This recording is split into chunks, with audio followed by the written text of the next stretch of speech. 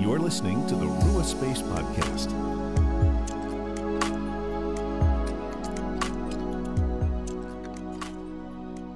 Hello, friends, and welcome to the Rua Space Podcast, where we help you make space for the Father, Son, and Holy Spirit in your everyday life. I'm Phil. And I'm Erin. And today we're excited to begin sharing with you some of the craziness that our family has been up to and some of what God has put on us that we are stepping into. Yeah, as we've really dug into spiritual disciplines and spiritual formation the last couple of years, the last few years, it's led to some major life changes. And so we are moving from Chicago, and I am leaving my position as a pastor here, and we are moving to St. Petersburg, Florida, to work on Rua Space and some other opportunities full time. And so there's a lot linked to this decision and the process and our journey. And so we wanted to talk about it on a kind of personal, on the ground level, what we did, what it's felt like, in relationship to simplicity, to being called into the unknown, to prayer, all of those different aspects. Because the truth is that when we devote time to spiritual disciplines, which of course at their very heart are all about coming to know God and the heart of God and what it looks like to live a life centered around God, it changes you. Yeah. And we grow, right? That's the beauty of life. We're not stagnant people. We don't exist and always run on the same track. Now we can keep in a rut for sure, or we can keep along a path, or however you want to visualize that. But we do, especially if we're seeking God, we will be changed as we do that process, right? That's the Holy Spirit working within us. Yeah, and so I think a great place for us to start, because it's really rooted to what we're doing, is the journey into simplicity of saying yes to some things and saying no to others. And while a lot of it is external that we're talking about, it helped create an internal space that this entire journey has flowed out of. Yeah, absolutely. So one thing I wanted to start with is culturally, I know that simplicity and minimalism are super trendy right now. So I want to be clear, because sometimes I think as Christians, we see a cultural trend and we either feel the need to Jesusify it or shun it, or however we deem, or our church deems, is the right way to approach it. So yes, it is a very trendy topic right now. What's interesting is we actually got into simplicity through a bit of a different route with the disciplines. A lot of the cultural findings about simplicity and minimalism have been interesting, but at the root of it, what we really started to question is when Jesus talks about not serving wealth and God, having one master, and we started to look at our life, what was really evident was so much of our life was spent fixing stuff, maintaining our stuff, cleaning up our stuff, working to get more stuff to take care of our stuff. It was feeling like, and I can say it clearly because now we're a few steps out of that. I think while we were in that, I don't know if we could have pegged it quite so easily. We were putting a lot of our time, energy, and resources into stuff management and care. And it was at a point for us, and part of it might be our phase of life. We've still got little kids. Part of it might be, you look back, it could be a lot of things. We had a big house. It was old, so it had a lot of work it needed. We had stuff to fill the whole house, because that's the American dream. You fill your house with all the pretty things or the novel things or whatnot. And, I got myself off track thinking about the old house. It really was a pretty house. But yeah, we were spending a lot of time managing it and caring for it. I can't emphasize that enough. That really was my life. Yeah. My day to day was about cleaning up and organize. You've heard me say it. It really did dominate. And we started to think about, well, if this isn't the focus of our life, and we're saying that God is the focus of our life, what do we do when there's no margin to serve somebody or have somebody over last minute for dinner because our house is a mess? Or basic family time. Right, basic family time. Yeah, even that. even stuff like, this was pre-COVID, pick up a volunteering shift somewhere. Well, we couldn't because we were busy taking care of, and name any item in the house or yard that needed taken care of. So what happens when the blessings that we have are causing us to not get to serve and live in the way that we're feeling currently called to live and serve? Because I would add, the stuff we had was all really nice stuff. As we started to parse through it, though, we realized more and more that a lot of it represented who we used to be, or maybe an aspiration we used to have, but now we spent money on the tools to be able to do that thing. For me, spinning. I did, to be fair, before I sold my spinning wheel, managed to spin the rest of my fiber, which was a feat all in itself, and utterly confirmed that that was not something I needed to happily move forward.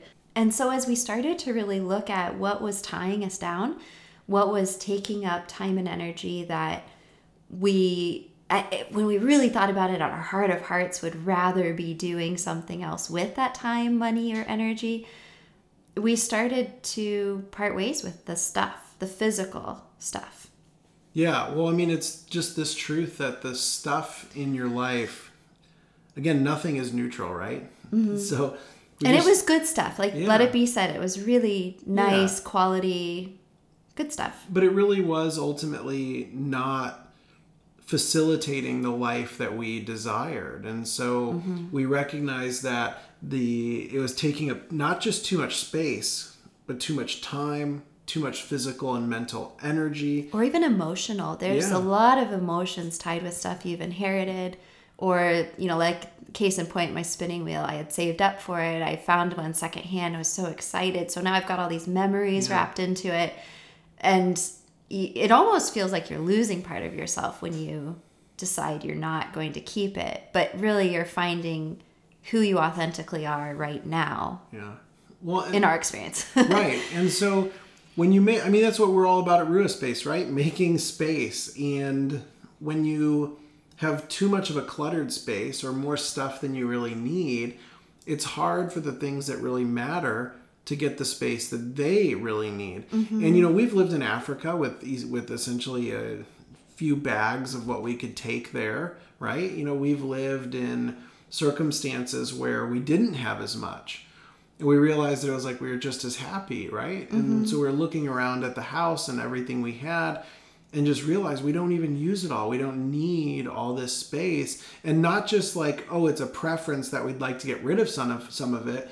It became if we want to thrive greater as who God created us to be and as a family, we need to make more space physically to really enter into that next step. And we saw it with our kids too. There was, when you have your children there, what we really wanted with them is we wanted to spend time playing together. We wanted to go on adventures together. And their physical space was so full, it made it hard to really accomplish much of anything. And it was interesting, and there's all kinds of child psychology about it too, about how it impacted their play and all of that. But as we started to simplify even with them, what was fascinating is we really did this as a family, and we've become quite good at helping each other now recognize if something is beloved or not. Even my 5-year-old, I remember I was looking at some CDs and things, and mind you, I don't think I've listened to them in a decade probably. And he's looking at me and he goes, "It seems like you really liked them when you enjoyed them." I was like, "That's right." And he goes, "I think it's time for them to go too." And I was like, nice. I think you're right. Like, our kids caught on to the vision, and I think we all started to enjoy the freedom we were finding as we began to shed stuff. So fast forward this process, a few years. I mean, we didn't do this all in a weekend, friends. This was a very long haul, but it picked up speed because the more that we freed that was no longer true to who we as a family were right now, or the practical stuff that you're going to need next year because your next kid's going to grow into it. Like, we're not talking about that stuff. We're talking about the other stuff.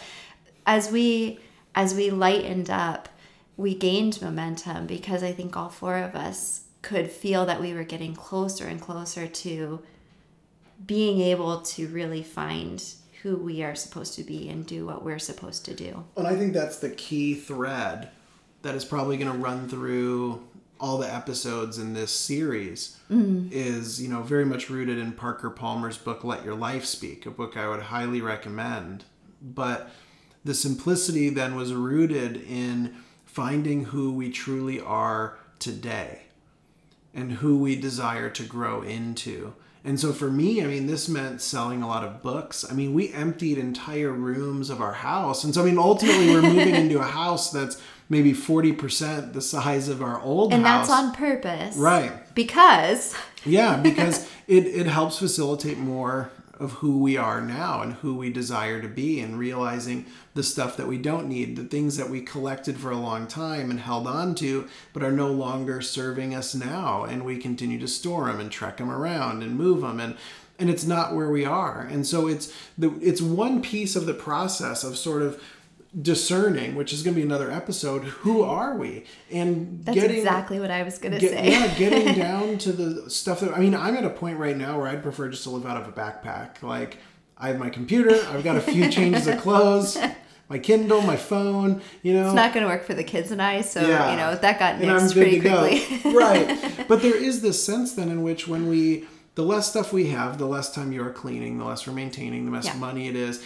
And, you know, realizing from a justice perspective too, and I know we've mentioned this other places, but we're going to bring it all together in one place. We're really determining or seeing here how true it is that when you're buying few things, you can buy better things. And not just better, like, you know, like I heard Kevin O'Leary talking about this the other day, and you might think, oh, Kevin O'Leary, you know, the guy from Shark Tank, CNBC, all these things. Well, he's a rich guy. But what he talks about is rather than buying, you know, 10 cheap suits, you buy one really expensive, nice suit that will last you the rest of your life. And you might think, well, whoa, how extravagant. Like, I wish I could buy that $4,000 suit. But, you know, for us, it's like, well, you probably could if you didn't buy 10 or 20, you know, cheaper suits. Yeah. And the thing about the more expensive one is then we're realizing that it's made more ethically.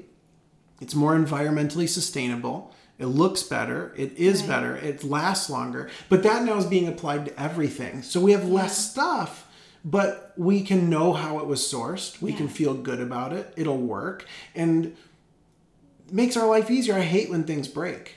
And so, I mean, there's just these other aspects to it that all started to sort of converge and work together. I think the social justice and the eco-consciousness, am I using those words right? I'm pretty sure this came out properly. Of our purchases, that also really started to impact me because I heard a study, and I actually think it's probably true for our family. It's something like the wife tends to spend 80 or 90% of the money for the household, taking care of things. And I mean, I'm not spending it all on me, although that would be fun. But also kind of the opposite of everything we just talked about. You know, you're buying groceries, you're making decisions about what we need to purchase next to get the house fixed up or whatever you're doing. Anyway, whether or not that's true, interesting statistic. But this became this weight. So again, as we've been doing these spiritual disciplines and we're learning more and more about how our life isn't just our life. Right. We don't just live here in a bubble, gracing others with our presence, right? Everything that we purchase or buy, or throw away, impacts the environment, which impacts other people. It impacts other people for how it's manufactured, whether that's polluting their environment, whether that's putting them in poor factory conditions, what have you. And even the results, global warming, farming, all those impacts, it's wide-reaching. We are all so interconnected. And as you start to realize just how much all of us depend on each other and how God's creation depends on us, and it became this burden. We simply could not continue to consume at the level that we had been familiar with consuming because we couldn't bear the burden of that anymore. And part of the simplicity, you know, we like to talk about, I think culturally it's very popular to talk about the getting rid of stuff because that feels very validating. And, you know, we could go into a whole nother tangent on how to do that ethically and as well as possible. But there's this other component then that to maintain that, what we had found to be crucial for our family, to give us the space to love each other as a family the way that God calls us to care for each other and everything, we have to not continue to bring in as much.